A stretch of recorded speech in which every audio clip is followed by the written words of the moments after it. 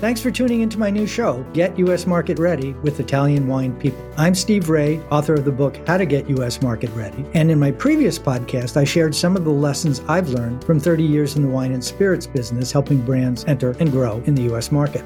This series will be dedicated to the personalities who have been working in the Italian wine sector in the U.S., their experiences, challenges, and personal stories. I'll uncover the roads that they walked, shedding light on current trends, business strategies, and their unique brands.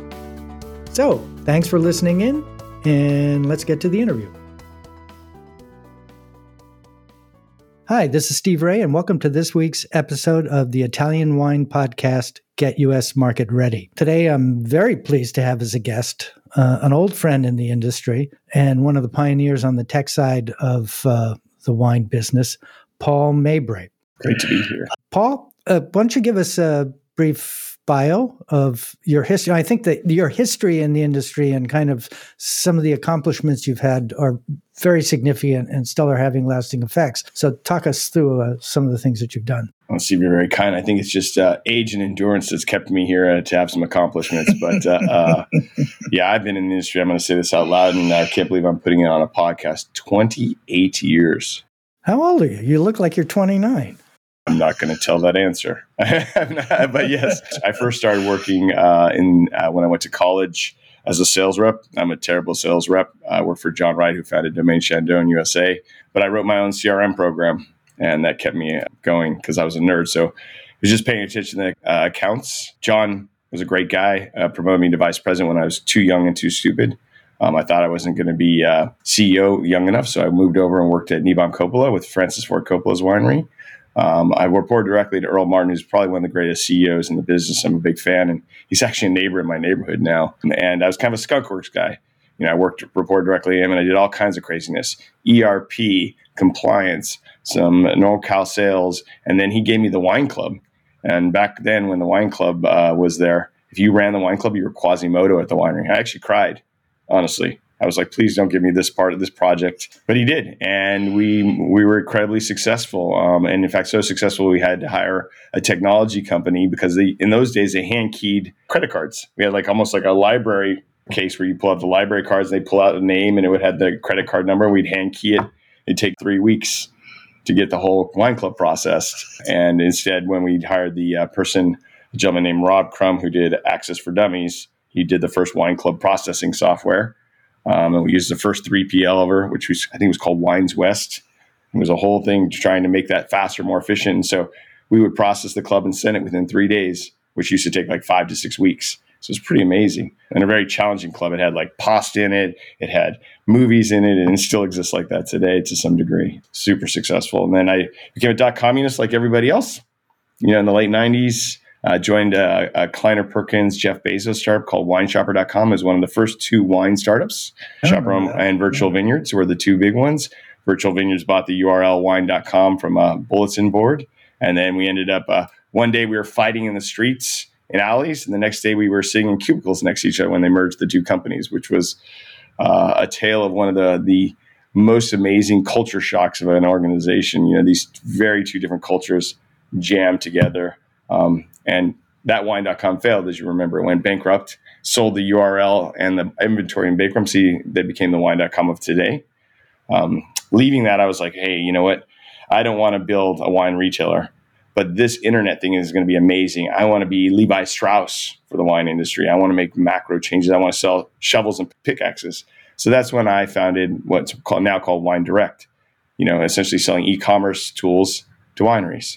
So if you bought wine online from 2002 to 2006, there's a pretty high chance that it was our software powering it, and I was always focused on more than just DTC. I was looking at marketplaces back then. We were the first ones to launch direct to trade in New York City, which was a whole craziness. Now, that's why I'm friends with Cheryl Dursey from LibDib, because I was kind of generation 1 and she's generation 2 in that whole DTT, direct to trade.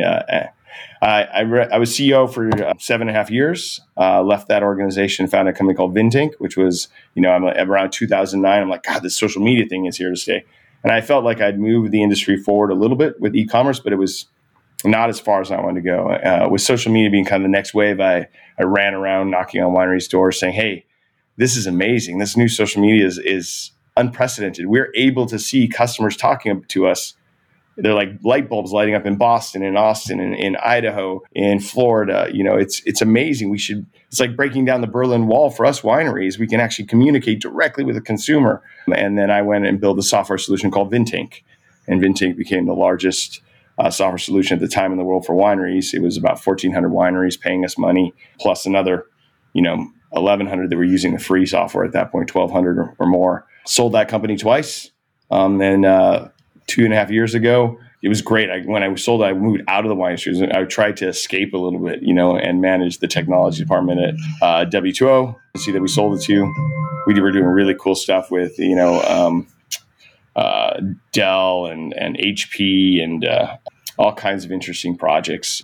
Also, a lot of analytics. That's what I loved about it. Digging really deep into social media data to inform, sales and marketing decisions.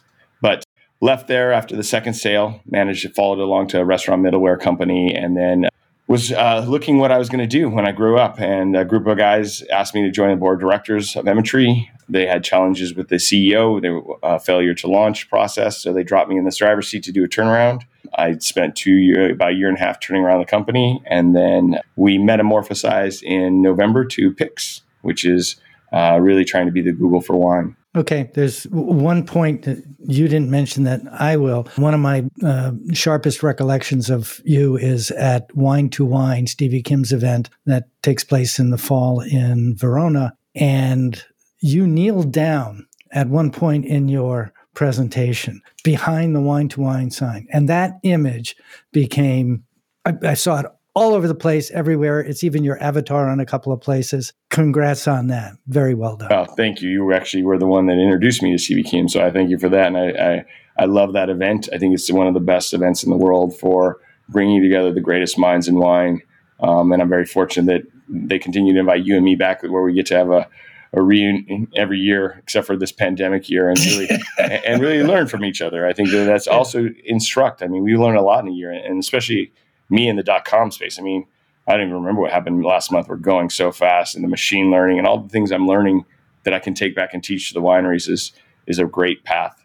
Well, cool. So let's get right into Pix.wine. And first thing I would mention is you've put together what I think of as a dream team of people in the industry. You as the founder, Jay Spalletta, who came from Wine Enthusiast, Erica Ducey, who's been at a couple of places and really making a name for herself, and Felicity Carter, who was the former editor of Meininger's Wine Business International in Germany. How did that all come together?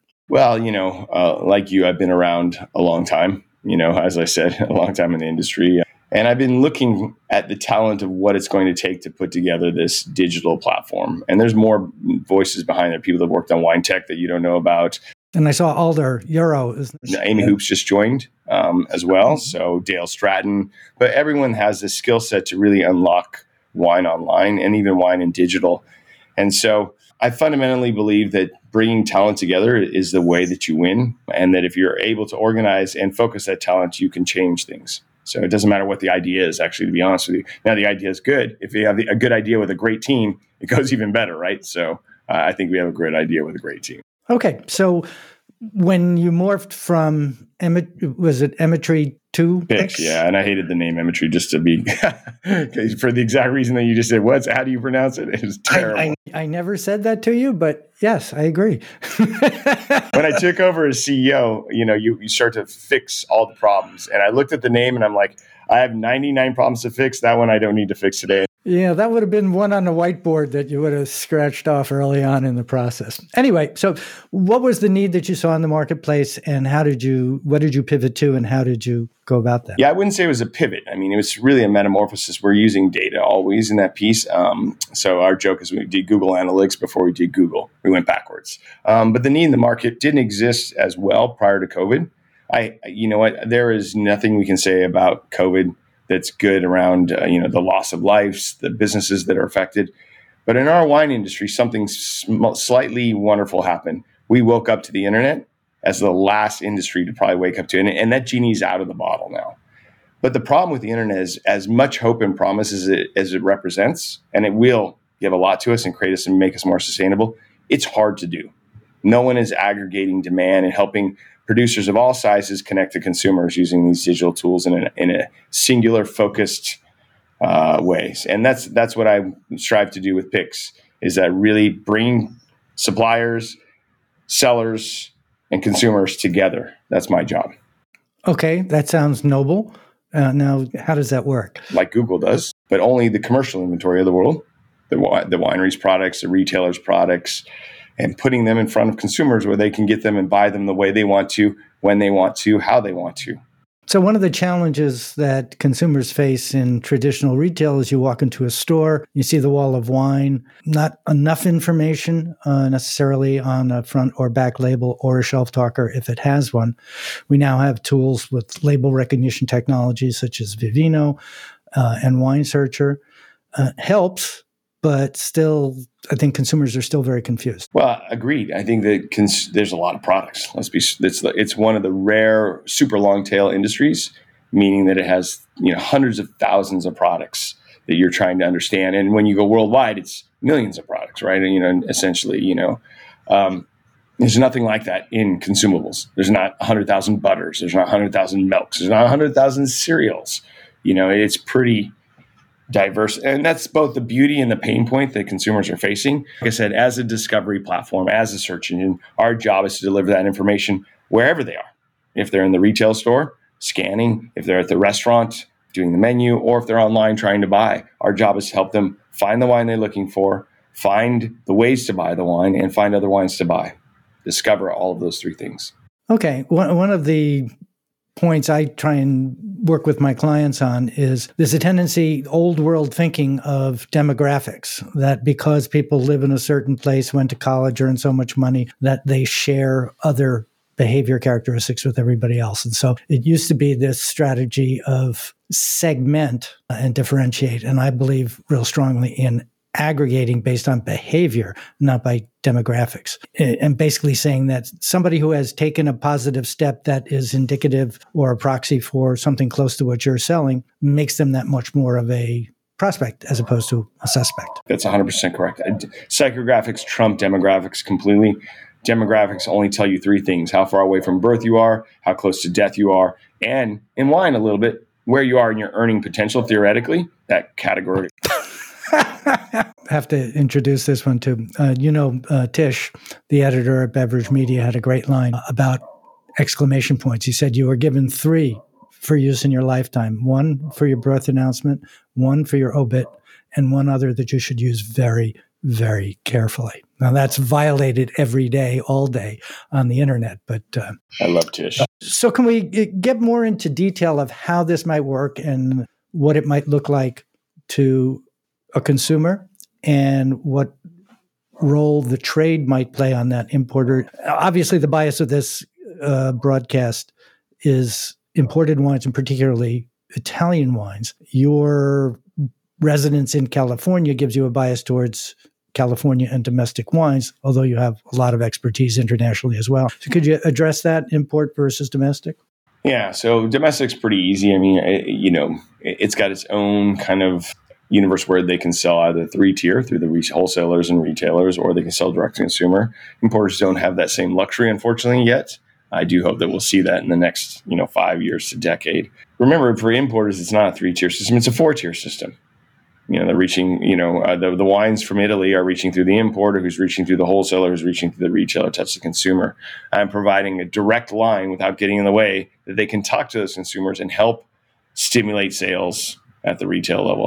By putting good information, by telling their story about their wines, or helping make that clean, and then I'm matching the retailer's offers to that product information, so that whether they're in the store helping them looking to figure out, what is this wine I'm trying to buy, or whether they're at the restaurant or they're looking for that wine, it's my job to provide those answers. And the better that the importers can do the content, the better that the wineries can give the content to the importers that's clean, that's not in first person, that's in third person, that tells a decent story, that's not hyperbolic, so that someone can make a decision. If they pull up that label and scan and says that it has barnyard qualities or grassy Sauvignon Blanc, maybe that's what they're trying to understand. Do I want to put that bottle in my cart or back on the shelf? Our job's to solve for that. Okay. So you just touched on something that's a big pet peeve of mine because it's taken a lot of my time and energy to make happen. A universal source for access to up-to-date assets, meaning high resolution bottle images, high resolution label images, ratings, current vintage ratings, reviews, food and wine pairings, the kinds of questions that consumers have. What does this wine taste like in words I understand, and is going to have go with what I'm going to have for dinner? That doesn't exist in the U.S. There's a company that just solved that problem for the beer industry called Syndigo. I don't know if you're familiar with them. Started some conversations with them. Has a smaller footprint, though, of beer than there is wine. Well, absolutely, yeah. Probably hors d'oeuvres, plural, of magnitude. But why doesn't that solution exist in the wine industry? I know we're slow to get off the mark in terms of e-commerce, but content is the same thing. So we got a lot of people scraping content and often scraping bad content and just slapping it in. Yeah, we're going to have to solve that problem, unfortunately. I hate to say that, it's one of the things that I have to solve in order to do this correctly. It's a hard problem. It's, there's a lot of people trying to solve it in a lot of different ways, to be really fair. There's a few people that collaborate. We collaborate with the LiveX team. They're trying to solve it through their Elwyn project. In fact, I think we have a meeting with them tomorrow. We're big fans of what they do. We have different paths to the solution, and we have different magnitudes of our solution. I mean, they're really kind of focused on the fine wine category. We're focused on Boda Box to Petrus. It doesn't matter, right? Our job is to help the consumer. But it's a big problem. And that's the kind of problems that are exciting. Those are the kind of problems that I'm suited for. That's what I was built for, essentially. So I'm excited to solve it with the team using all kinds of different combinations of whether it's machine learning, whether it's speaking, whether it's content teams. All of those are parts of the solution. There's not one single answer, and that's the only way we're going to get there. Okay, so data is at the heart of what you're doing. We've talked a lot about that in the past. How will suppliers benefit from access to the kind of data you're going to be able to generate and then put that into practice with programs that can reach consumers to drive more sales? That's a great question. So, the origin story of obviously what we do is we were selling behavioral data to large wine enterprise groups. We were exploring big swaths of data to say, consumers in Boston that buy this wine look like this, right? That's the job to do. That's a byproduct of any digital effort or energy. That's the magic of digital, right? Is that feedback loop that you can actually cluster and group and say, okay, people that buy Sauvignon Blanc also buy Pinot Grigio. I'm making that up, obviously, but in this area of and that look like this, right? So really building these micro tribes based upon region. I mean, because people that drink wine in Georgia look very different than people that drink wine in California, and look very different than people that drink wine in New York, to be really honest with you. So there are lots of wines that are similar, and every tier has a different grouping. You know what? People that buy 19 Crimes and Apothic drink wine differently than people that buy Matthias and Massican, right? They're very different consumer ideas and segments at different price points. At the bottom, sometimes it's just good alcohol delivery and a fun time. The other ones are looking for existential experiences in their mouth. I don't know the answer to any of those pieces, but identifying them, clustering them, and helping wineries target them will be part of our job for sure. So where are you in the development stage? You talked about launching in 2021. Well, that's what you have on your site. Okay, well, it's now April. Yeah. You have dark circles under my eyes for a reason. So, I mean, we started in earnest in November, this metamorphosis. We are in what's called closed beta. Closed beta is for us to talk to consumers. Magical, okay? And we're test them and watch their behaviors and see how they're using the software, see how they're interacting with our content to make sure that we have market fit before we launch. My number one job is to make sure we have market fit. It's a very tech concept, which is my tool doing the job for you, Steve Ray? Do you like it? Is it solving your problem? Is it helping you do what you want to do? And when it is, the minute you go, yes, this is helping me solve a problem, that's when we open it up to the world. And I'll hold it behind closed beta until I get to that side, honestly, if I have to. Yeah, I think asking that question is kind of like saying, when is the COVID thing going to be over? It never is. In developing projects like this, my philosophy is you can never get it right, but you can keep getting it better. Now, the counter to that is good enough, done is good enough. So we have two sayings around that. Perfect is the enemy of good. Good is the engine of better. And fast gets good better than good gets fast. Okay. One of the things that I think you do better than everybody else is to capture the essence of things in some short descriptive phrases. And there's a number that you had used in previous conversations that I thought were particularly interesting. And you were talking about eliminating the entropy in the system of wine and the gazillions of products that are out there. Can you talk about that? Yeah, there's a half-life of wine notes, the entropy of wine. Also, there's so much, it's so confusing. I'm trying to understand the exact point you're making, but there's so much wine out there. Trying to organize it in a way that a consumer is going to think of is really interesting. And there's a big problem is the methodology of discovery is locked behind walls. What I mean by that is most of the critics are struggling to survive, right? They want to earn a living. You can't give away your criticism for free. But how many consumers want to subscribe to all of the discovery platforms, meaning, Jeb Dunnick, Jancis Robinson, Galoni, Suckling, Enthusiast, Spectator, Decanter. That budget goes away. That's too much money to discover. And they can't rate enough wines to match the volume coming out on an annual basis if you only pick one of those critics, and maybe the critic doesn't even align fully to your thing. So it's a big problem about discovery based upon criticism or even enrichment, tasting notes, right? Because it lives behind a paywall. So dumbing it all down, and the issue that I see with working with new brands is the first question we get from anybody we talk to is always, do you have scores? And there's the fundamental issue that there are some publications that won't give a score to a product that's not currently sold in the US, but you need a score in order to sell it in. So that's a challenge. One of the things I did this year was an analysis of filters being used by a variety of e-commerce resources, anything from supermarkets all the way down to individual stores. And once again, there's no unanimity in that. There's no consistency in that. And it's almost as though nobody really knows the process of elimination that a consumer goes through. I guess the assumption there is a consumer. Everybody's going to be doing it differently. Some people care about what country it's from. But you boil that down to a physical store, they got to make decisions. Are we going to organize the store by country? Are we going to organize the store by style of wine, price of wine, those kinds of things?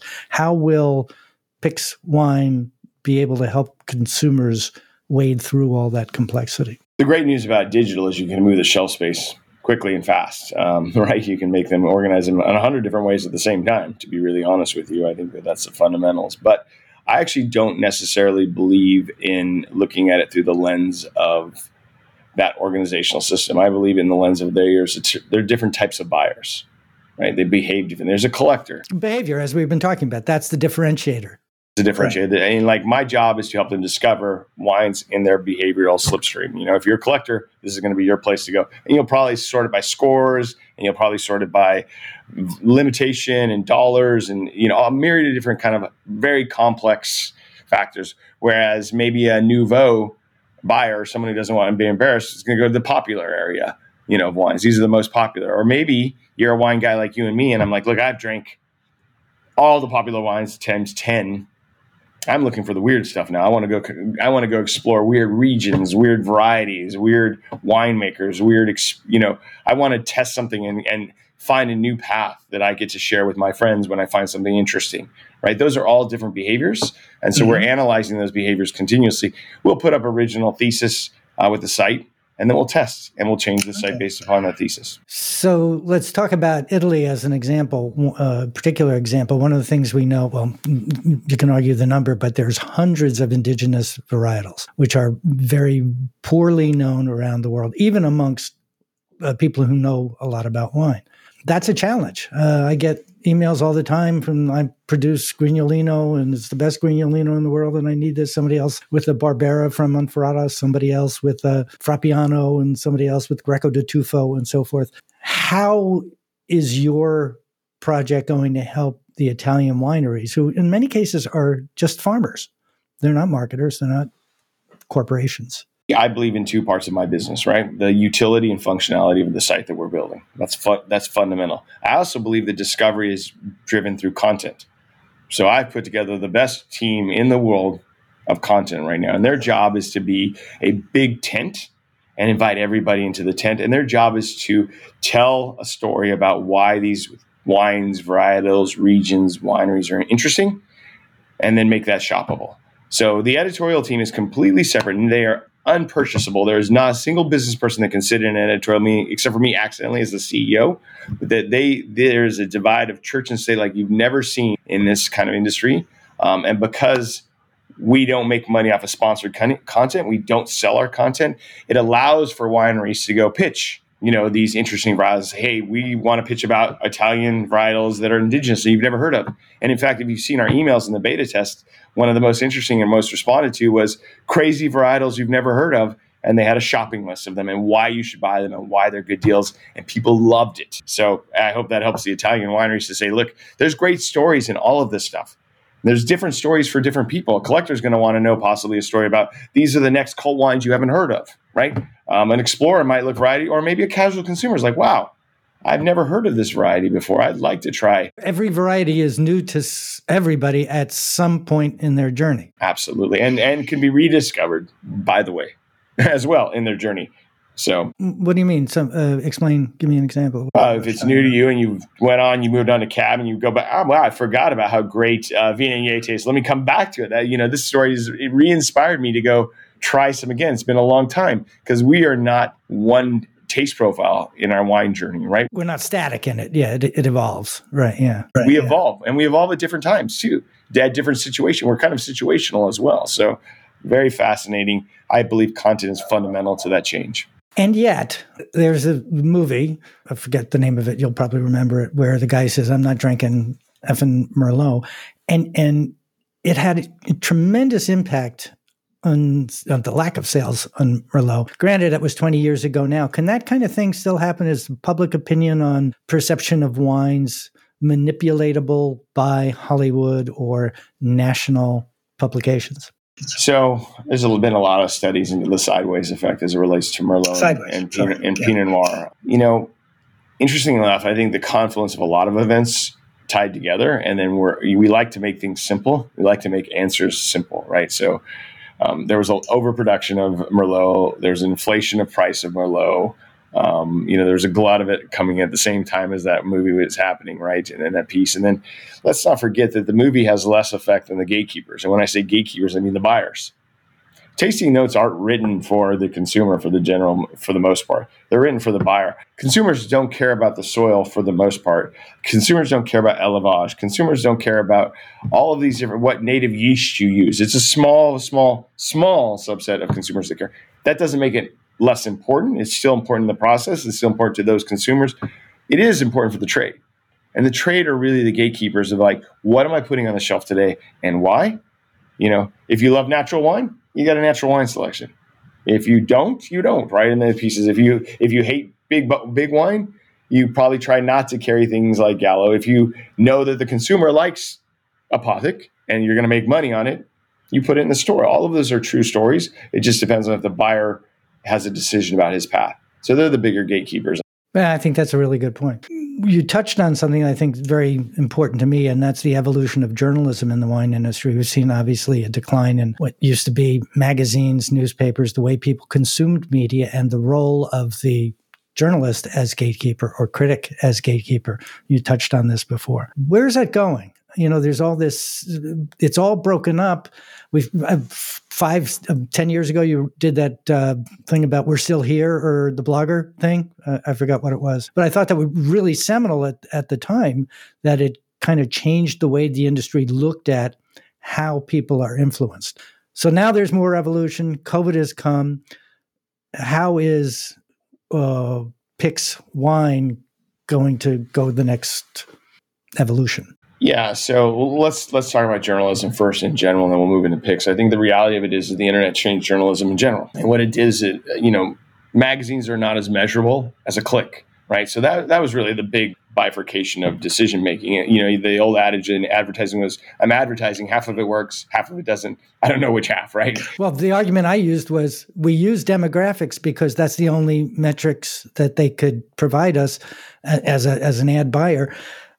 But it wasn't relevant metrics, but it's all we had. Right. So that was a big change. You could actually say, look, for every 100 clicks, I get 10 purchases, or for every 1,000. So you could buy, and you can make them, everything became a good math equation on that piece. And that was a big shift. Unfortunately, in wine journalism, it was more of the luxury part of the magazine. It wasn't the driving core. So whether you had it in major publications or minor papers, we started to see quickly the atrophy of that category down to where there's really 25 super critics in the world. There's, the other part is there's a conflation between criticism and journalism as it relates to wine. Jancis Robinson does journalism. She does criticism as well, right? But there's a big difference between what Robert Parker did, which is only criticism, versus journalism. And that's a really interesting problem that we conflate those two things. Wine journalism has always been pretty small in general, to be honest with you. Wine prose or wine storytelling, between the spectator and the enthusiast, or decanter and everything. So some people have more journalistic frameworks, but they also added criticism. And I think that's what made the conflation. Now, that being said, because we've reduced ourselves to 25 super critics in the world, we need other outlets to taste those wines. I mean, in the United States, we come out with 160,000 wines per year. And there's no way that those 25 super critics, from Esther Mobley to Eric Asimov to Leslie Sbrocco, can drink 160,000 wines unless we put a dialysis machine on their back to transfer that. So I think that's the core problem. So we needed to expand out, and the internet gave us a platform for that. Way back when the blog started, it was a Gutenberg press with a distribution network for any fool that wanted to write about wine. And there were a lot of fools that did it, and there were a lot of talented people that did it. Alder Yarrow, Tyler Coleman, Joe Roberts, great talents that went out there and worked the market, worked hard, became actual people that are, recognized critics at this point.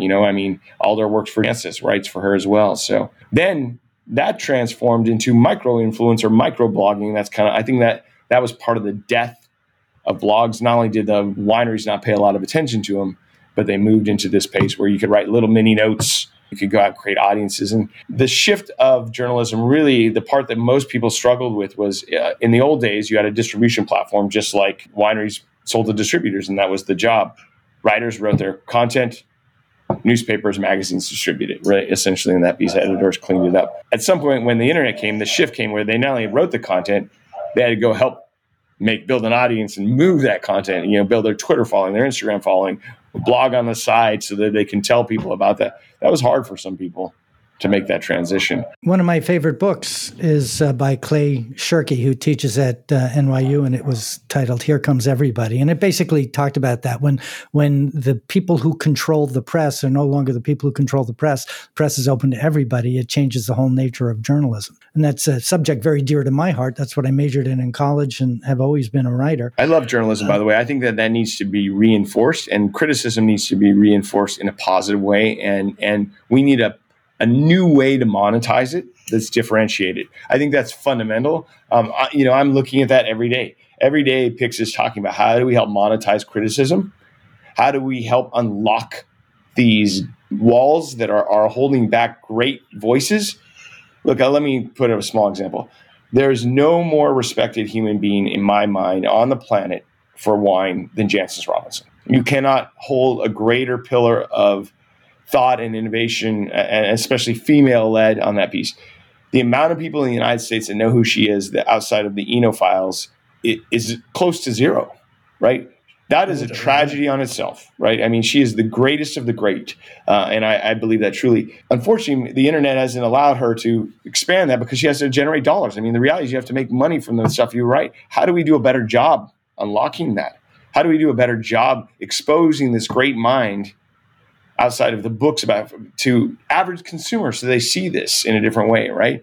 We did it for Parker, actually, in the old days. He made an easy matrix for a consumer who didn't know about wine to make a judgment call. He put a 100-point scale. He dumbed it down to that. And I know that everyone, whatever we want to say about that, and he became the greatest critic in history for any category. No other industry held one person that held so much power over an industry like Robert Parker. Not movies, not books, not anyone. So fascinating. I don't know what the answer is yet, but believe me, I study it every day. Yeah, and I guess it's a function of fragmentation. The more data we get, the more ability we can target things, or people can search for things that fit their needs and interests. The challenge, as you say, is... You can't search behind a paywall, though. That's the thing. You can't see something. That's the key. That's the secret. Even the search lets you have the Library of Alexandria in your pocket. If one of the rooms is closed or one of the library wings is locked, you don't learn. So we can look forward to you fixing that lock and opening that door with Pix Wine. I mean, that's the job. And not just that, elevating other voices. How do we get other voices up? How do we get BIPOC voices? How do we show, I mean, look, one of our core principles, and this is very essential to our culture, is how do we lift other voices that aren't being lifted? How do we show an Asian person using their taste profiles with wine? How do we, an African-American person, LGBTQI, how do we get all these people up so that they have a voice and that actually the wine consumer looks like America? The wine consumer looks like the world. And we can start to learn from that too. Nitsiki is one of my friends, and she talks about flavor profiles that people are telling her about gooseberry. And she lives in Africa. She's like, I've never seen a gooseberry. How would I know what that tastes like in South Africa? And we need to use people that have that language that helps other people. And by building that big tent and sharing it, we'll expand the category in my mind. Okay, good point. I'm a big believer that it's an issue of vocabulary, that we've gone to an extreme about, in fact, I use the example of fried gooseberries and all kinds of different things that don't really, I've never seen a gooseberry and never had a gooseberry, and I don't know what a sauteed gooseberry might taste like. That those types of descriptions don't answer the questions that people have. What does it taste like in words that I understand? Yeah, I think it's a duality, to be honest with you. I think it's not one answer or the other. I think it's both, to be really fair. I mean, look, wine is not singularly simple and not singularly complex. It's both of those things. And depending on your need state, and depending on your level of education or your want, the different languages will answer the questions at different times, right? And so I think that we shouldn't be so anti-intellectual that we rail against dumbing down language, myself included. But we should also think that there's a place for that smart language. There's a place for professors. There's a place for those pieces. They're the best critics of movies don't always choose the movies that I like to watch all the time. Right. Robert Joseph says it best. He goes, I love, Nabokov. I love Dostoevsky. I love, Dickens, but I don't want to read them every day. Sometimes I like a good Stephen King book that makes me, move through. Okay. Question. This is all about wine. Are you guys considering incorporating spirits now or at any time? Absolutely. I mean, Pix is an open name for that. I think that the fundamental job first is to do wine. But yeah, obviously, the category is wide. Alc-Bev is all in our lens. And in fact, we are focused on all Alc-Bev. But wine is our primary focus. And that's the more complicated one to deal with. So good on you. So wrapping it up, I like to end each interview with a big takeaway of people are listening to all this future talk. And what can they walk away from having listened to this interview today and be able to put to use immediately? Well, our interview had a lot of topics. We covered a lot of ground. I think that, we're talking macro topics. I mean, simply enough, since Pix was generally a good focus, thank you for doing that. Obviously, if you want to participate in Pix, it's free. You can email us. It doesn't matter if you're a winery or a retailer. The thing that we'll ask is that we'll integrate with your systems, or you'll be able to also enter your content in for free if you're a winery. You own your message. I don't want to own it. I want you to own your message. That's uniquely us. That's uniquely Pix. We want you to touch the consumer with your words wherever they're at. As it relates to the bigger macro topics that you and I talked about, I think it's time for you to invest in tech and digital. If you're not doing it today, you're missing out, because the reality is everyone else is doing it. The genie's out of the bottle. You can't put it back in. And you can't use it as an excuse, I don't understand social media and this, find somebody who does. The genie's out of the bottle. If you're not doing it, I promise your neighbors are at this point. And the good news for everyone, the good news for the entire industry is that the efficacy and the tools are getting faster and better for us every single day since the beginning of COVID. And the knowledge base and our learning, the gap that we have, the deficit that we didn't have before is closing up a bit. And we're catching up with yesterday. Yeah, one of the things I heard when we were 10 months into the COVID thing, that we've caught up to where we should be 10 years in 10 months. And we've also advanced 10 years in 10 months just to get where the rest of the world is now. Yeah, I think that's optimistic. I think we're still catching up with yesterday. But it sounded good. So, 10 and 10 and 10. That was kind of the idea. Accelerated 10 years ahead, but we were 100 years behind. So, Okay, well, I want to thank Paul Mabray for participating with us today. I thought you had made some brilliant comments there and some insights. And as always, really great quotes that get people thinking about things. We have covered a lot of topics. But a big thank you. I mean, it's been fun to be friends with you over all these years and watch all this stuff evolve. I'm a big fan. So thank you for participating. Well, I'm looking forward to seeing you in person, hopefully in November this year. And I'm going to give you a big hug. I'm going to be a hugger. After COVID, I'm going to be an over-hugger. Yeah, and over-tipper. I think that's what a lot of people in our industry are saying is now it's time to, pay the people who you talk to. Oh, yeah, we're actually doing a program with Somalis right now where we're hiring Somalis like crazy, bringing them in, trying to help that industry and giving them a second job if they want to work outside the floor forever with picks. Yeah, I mean, that makes brilliant sense. I love it. Cool. Okay, so Paul, thank you very much. Maybe next year we'll talk about that. Yeah, sounds great, my friend. So this is Steve Ray saying thank you for listening this week. We'll be back next Monday. And a big shout out to Paul Mabray for being our guest today. Thank you, Paul.